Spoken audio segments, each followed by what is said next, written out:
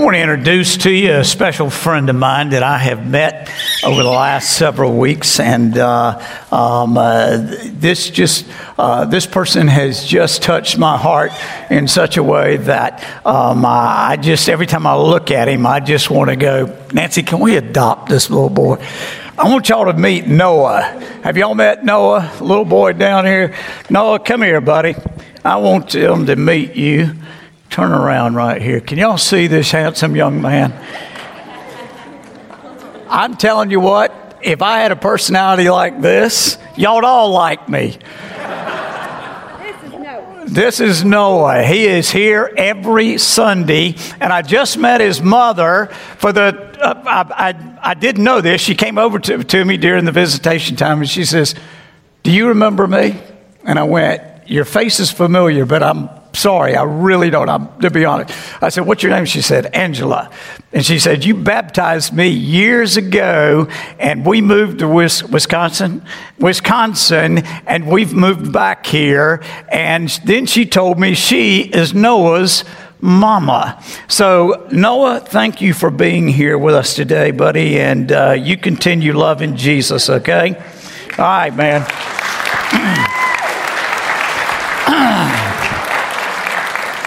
And he's a front row Baptist. Good. All right. Today, as I shared with you last Sunday, we are starting a new series within our greater series of messages through the letter of Galatians. And this message will be about 10 weeks long. We're going to cover each one of the fruit aspects of the fruit of the Spirit. And as we go through this series, I want us to answer the question, what does a person look like or act like when he or she is walking in the Spirit? Or how do we know when we are walking in the Spirit and when we aren't walking in the Spirit? How do we know that? We hear it talked about in the Bible, we're to walk in the Spirit or by the Spirit. What does that look like? How do I know when I am and when I'm not? Well, Paul lays it out for us here in Galatians chapter 5. Look in verse 22, where he says, "But the fruit of the Spirit is love, joy, peace, patience, kindness, goodness, faithfulness, gentleness, and self-control." You see, when we see the fruit of the Spirit in a person's life, we know without a doubt that the Holy Spirit has custody over that life. His or her life is characterized by these virtues, these 9 virtues: love, joy, peace, patience, kindness, goodness, faithfulness, gentleness, and self-control. The best picture of what a Spirit-filled life looks like is Jesus himself. As a follower of Christ, you and I are to look like Jesus. Well, Jesus has sent the Holy Spirit to dwell within us in order to reproduce his life, the life of Christ, through us. So everything that was in Jesus, he wants to produce in you and me as his followers. So Jesus' life was characterized by each of these virtues. That's what we want to talk about in this series of messages on the fruit of the Spirit. And this morning, we're going to start with the first fruit, and that is love. The first of these 9 virtues. Now, there's a lot of confusion today about what love is. There are more songs that have been written about love than any other topic. Here's a few of the songs that I thought of, and I'm dating myself, so when I share some of these songs. So you young people, just excuse me if I leave out some of the more familiar songs to you. But I remember years ago, I didn't even like the song, but the Partridge Family sang, "I Think I Love You." I hated that song. Olivia Newton-John confessed, "I honestly love you." Justin Bieber wrote, "I just need somebody to love." The Beatles said, "All you need is love." Elvis crooned, "Love me tender." Stevie Wonder sang, "Just called to say I love you." Ray Charles, "I can't stop loving you." Air Supply admitted they were all out of love. Kenny Rogers begged Ruby, "Don't take your love to town." Tim told Faith, "It's your love." And Taylor Swift wrote a love story. Dolly wrote and Whitney sang, "I will always love you." Jackie DeShannon said it best when she sang, "What the world needs now is love, sweet love." You know, some songs ask questions about love. The Spinners asked, "Could it be I'm falling in love?" Jefferson Airplane, "Don't you want somebody to love?" Tina Turner asked, "What's love got to do with it?" The Bee Gees wanted to know, "How deep is your love?" And Elton John put on a Lion King DVD and asked, "Can you feel the love tonight?" Hathaway summed it all up best by saying, "What is love?" That's a great question. What is love? That's what I want to talk about this morning as we start this series of messages on the fruit of the Spirit that begins with love. Here's what I want you to take from the message this morning, and that is, love is the greatest characteristic of a follower of Christ. As we begin our study on the fruit of the Spirit, and we begin with this first virtue of love, it is the greatest characteristic of a true believer. And there are 3 points I want to make regarding love this morning. As I said to you last week, I am not by nature a topical preacher. I preach systematically, expositional messages, expository messages, verse by verse through the Bible. But in this series of expositional messages through Galatians, we're going to cover each one of these virtues that Paul lists here in Galatians 5:22 as the 9 virtues or characteristics of the fruit of the Spirit. And this morning, as we think about love, I want us to think about 3 points with regard to the issue of love. First of all, I want you to look at the fact that love produces the other fruit.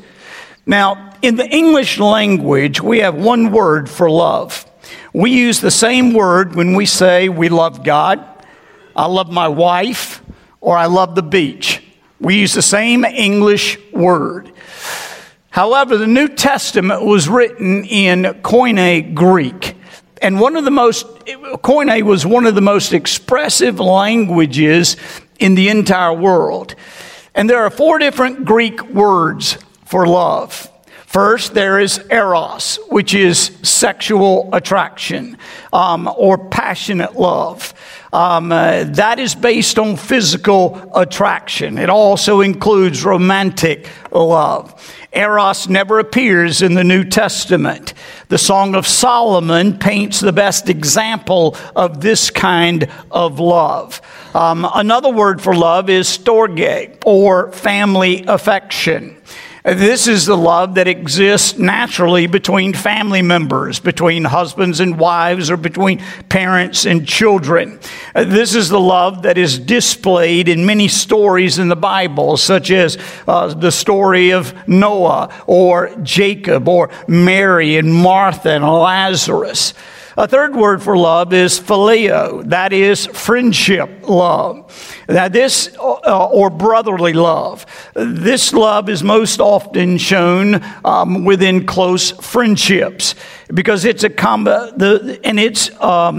the city of Philadelphia uses this word. The word phileo means love. Adelphos means brother. So therefore you get the city of brotherly love.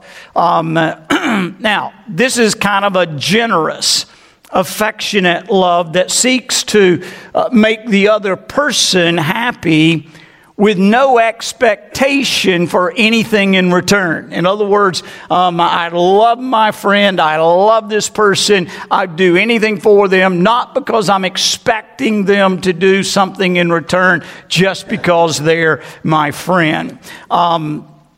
David and Jonathan are one of the Bible's best examples of phileo love within a friendship. 1 Samuel chapter 18 verse 1 describes their friendship and says, "The soul of Jonathan was knit to the soul of David, and Jonathan loved him as his own soul." So that's phileo love. But then the next word for love that I want you to see is agape.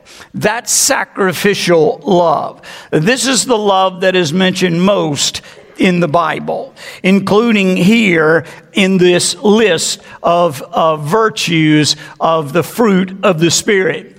C.S. Lewis groups the first three kinds of love, the eros, the phileo, and the storge, as need loves. I need to be loved in those ways. But he called agape gift love. Agape love is sacrificial love. It's the most powerful type of love because it is an act of the will. I choose to love you, not just because I like you, not just because you are related to me. In fact, this is the kind of love that loves even its enemies, even those who mistreat us. This is an act of the will. I choose to love you regardless. Christ showed agape love when he died on the cross for those of us who were his enemies. Jesus loved us to the point where he was willing to go to the cross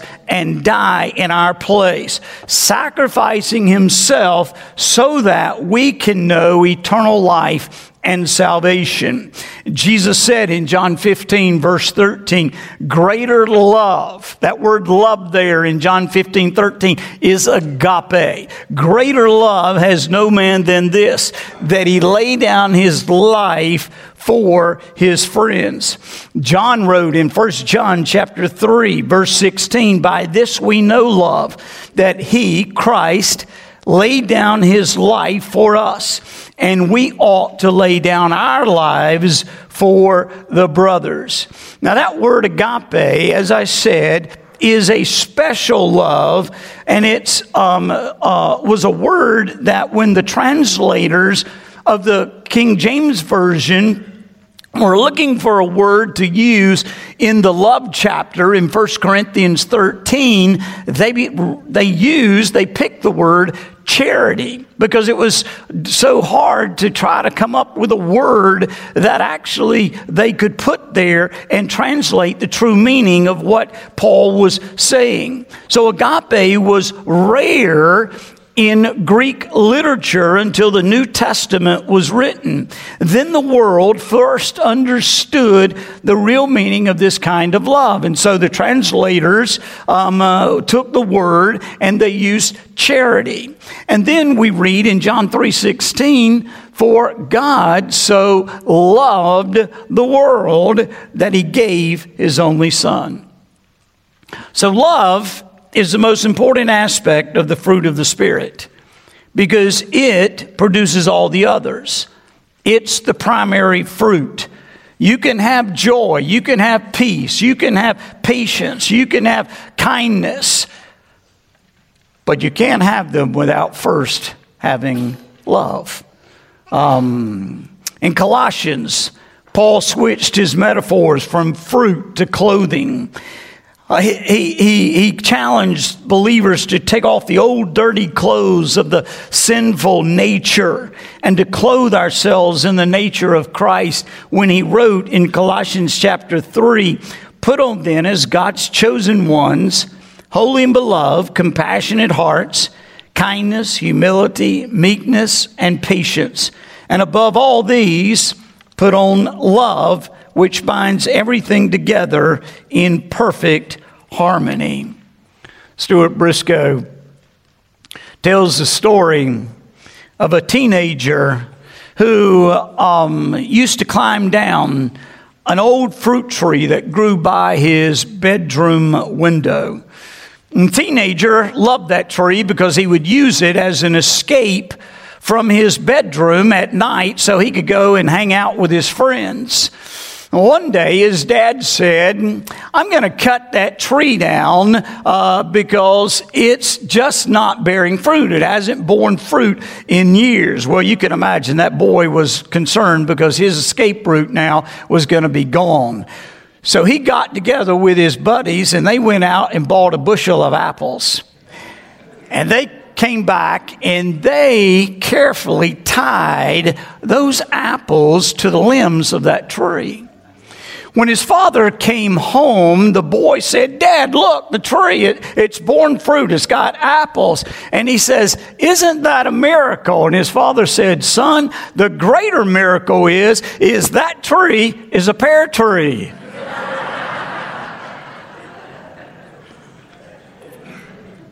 Friend, we can't produce fruit.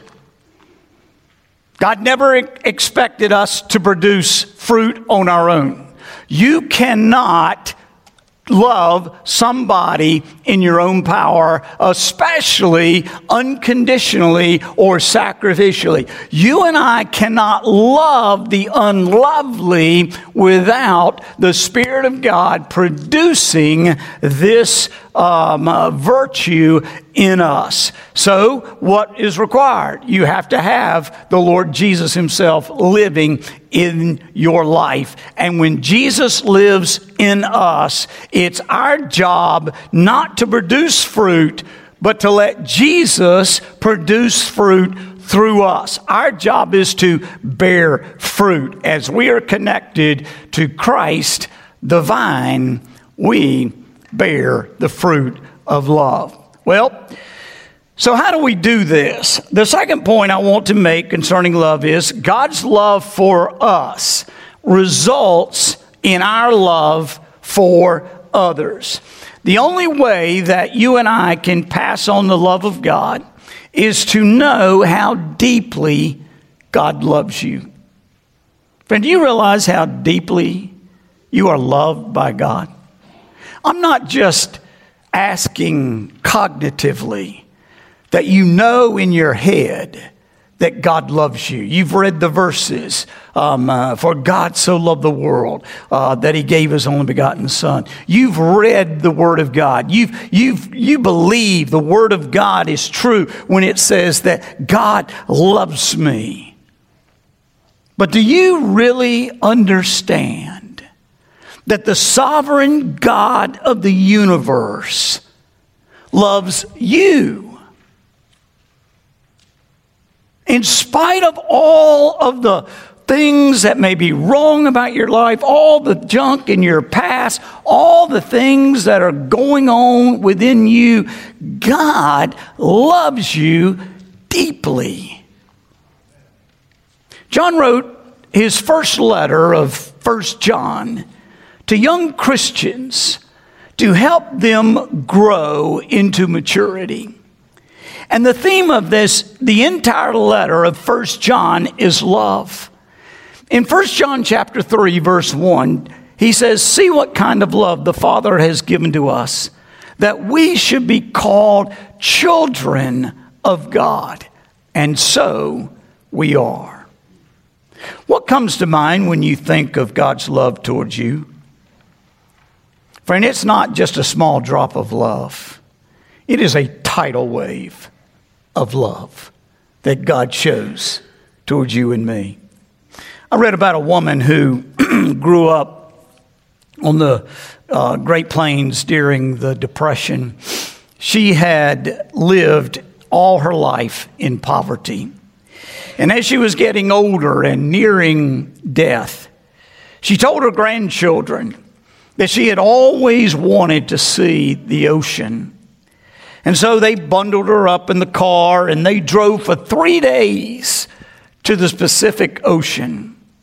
And there they carried the elderly lady to a bluff overlooking the vast Pacific Ocean.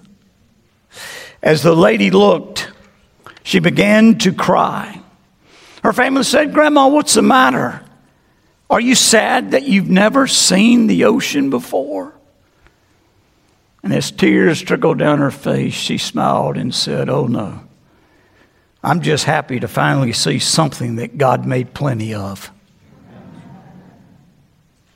Friend, Paul's prayer for the Christians in Ephesus was that they may have strength to comprehend with all the saints what is the breadth and length and height and depth, and to know the love of Christ that surpasses knowledge.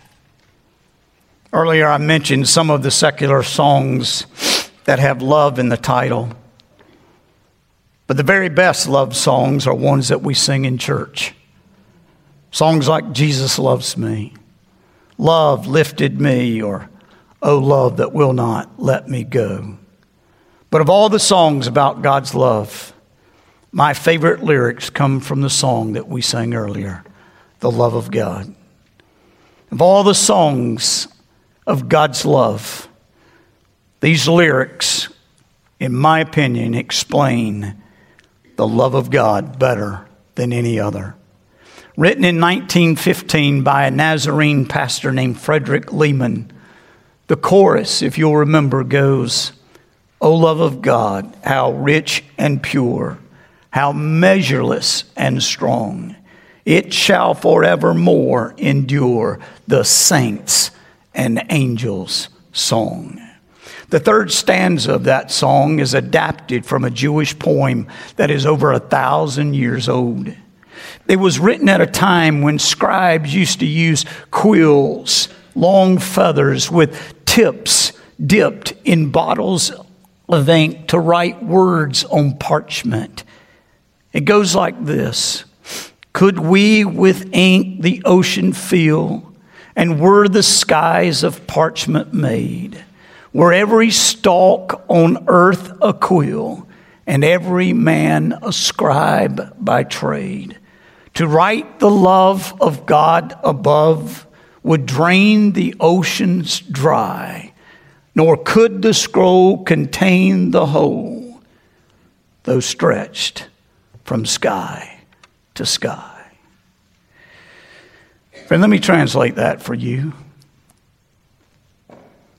Fill up all the 7 seas of the world with ink, trillions and trillions of gallons. Then stretch a roll of paper from one side of the universe to the other. Then take every stick and every tree branch on earth and make it a pen.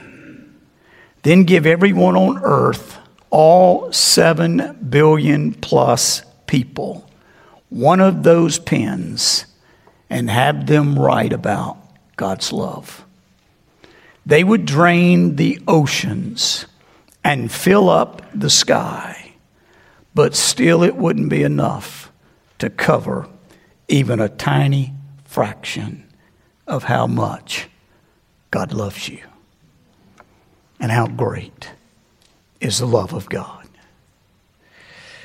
Understanding how great God's love is for me should compel me to love others.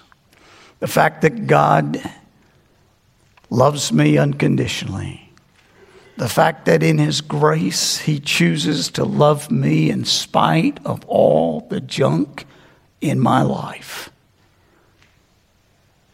Why would I ever think that I am beyond loving anyone else?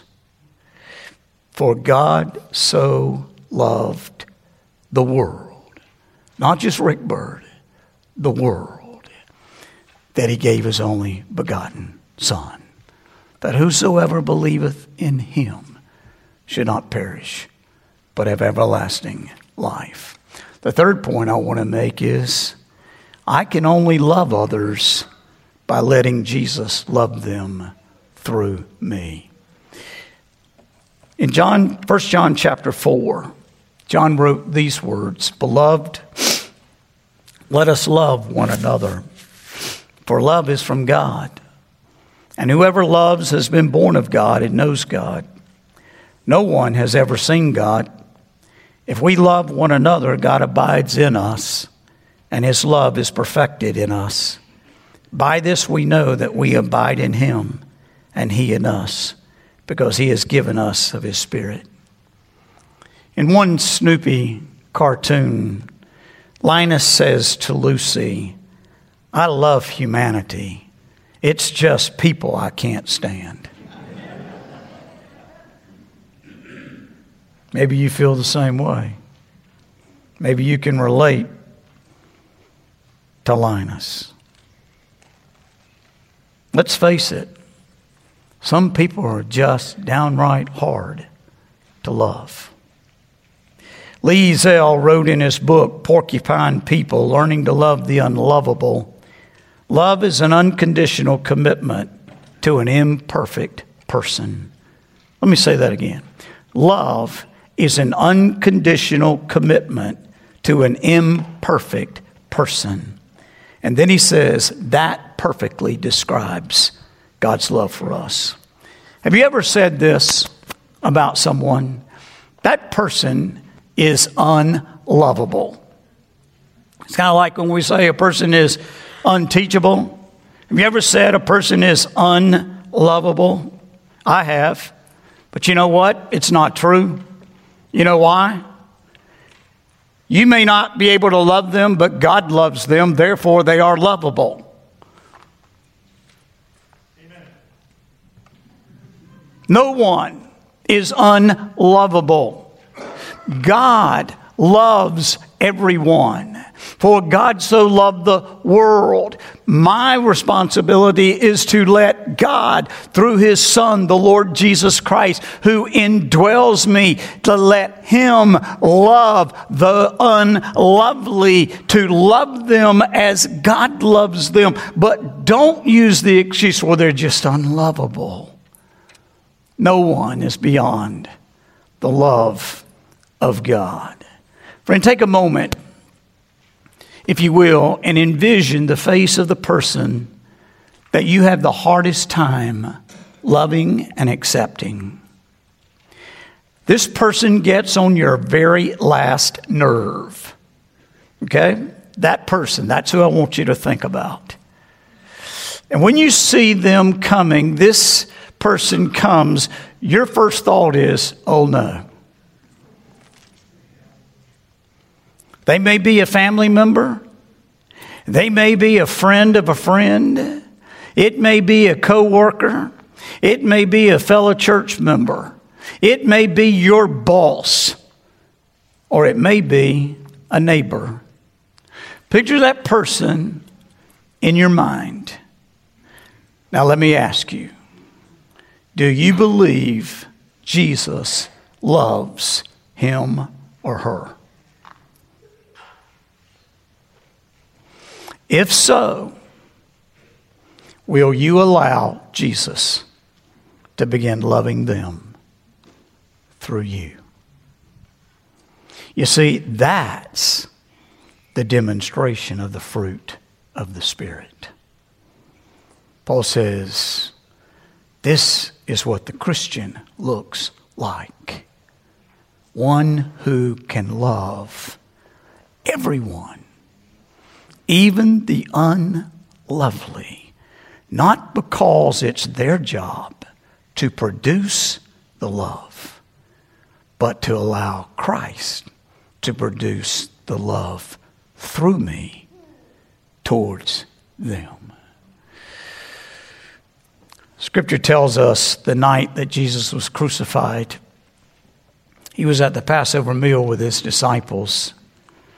The job of washing feet always fell on the lowliest slave.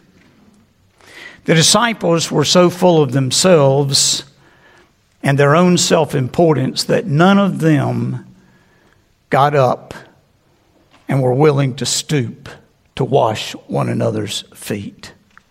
So Jesus got up and went around and washed each one of those disciples' feet, including Judas. Now, he's the Son of God. He knew Judas and what he had already done and what he was going to do later that night.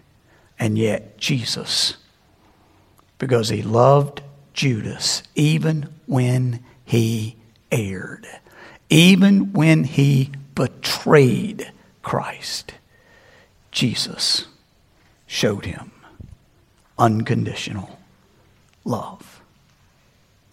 Friend, if Jesus loved Judas and could wash his feet, don't you think he can love that unlovely person in your life through you?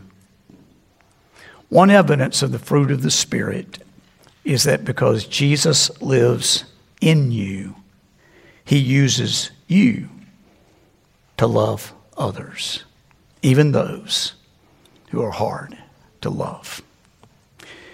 During World War I, a man died in combat in France. His two friends wanted to give him a proper burial. And so they found a cemetery in a nearby village. It happened to be a Roman Catholic cemetery, and the dead soldier was Protestant. When the two friends found the priest in charge of the cemetery, they asked permission to bury their friend. The priest refused because the man wasn't Catholic. Seeing their disappointment, he said, "But I tell you what, you can bury your friend right outside the fence." And so they did. They buried the dead soldier, their friend, outside the fence surrounding the cemetery. Later, those two friends returned to visit their friend's grave, but they couldn't find it. Concerned, they looked up the priest who was still running the cemetery, and they asked him, "What happened to our friend's grave?"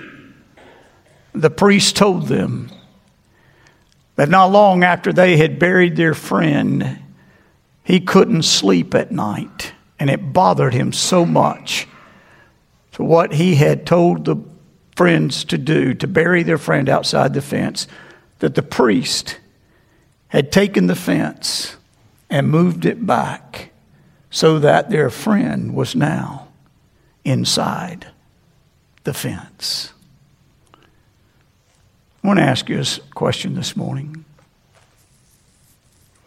Do you need to move the fence surrounding your heart so that it includes someone that you have refused to into your heart?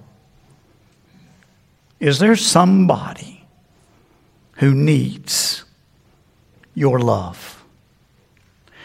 More importantly, they need God's love. But God wants to show them his love through you. Are you willing to tear down the fence if need be?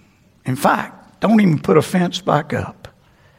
Just leave it laying there so that in your mind you can say, there is no one that God puts in my life that I will forevermore refuse to love. But when you and I get to that place, we are on the way to demonstrating the fruit of the Spirit. And when you get that one nailed down, when God begins to produce the fruit of love in your life, the rest of them will be a piece of cake. They will be that much easier because I'm convinced love is first, because Jesus wants us to know when that one is right, the rest will follow. Remember, fruit is the outward expression of an inner nature. An apple growing on a tree identifies that tree as an apple tree.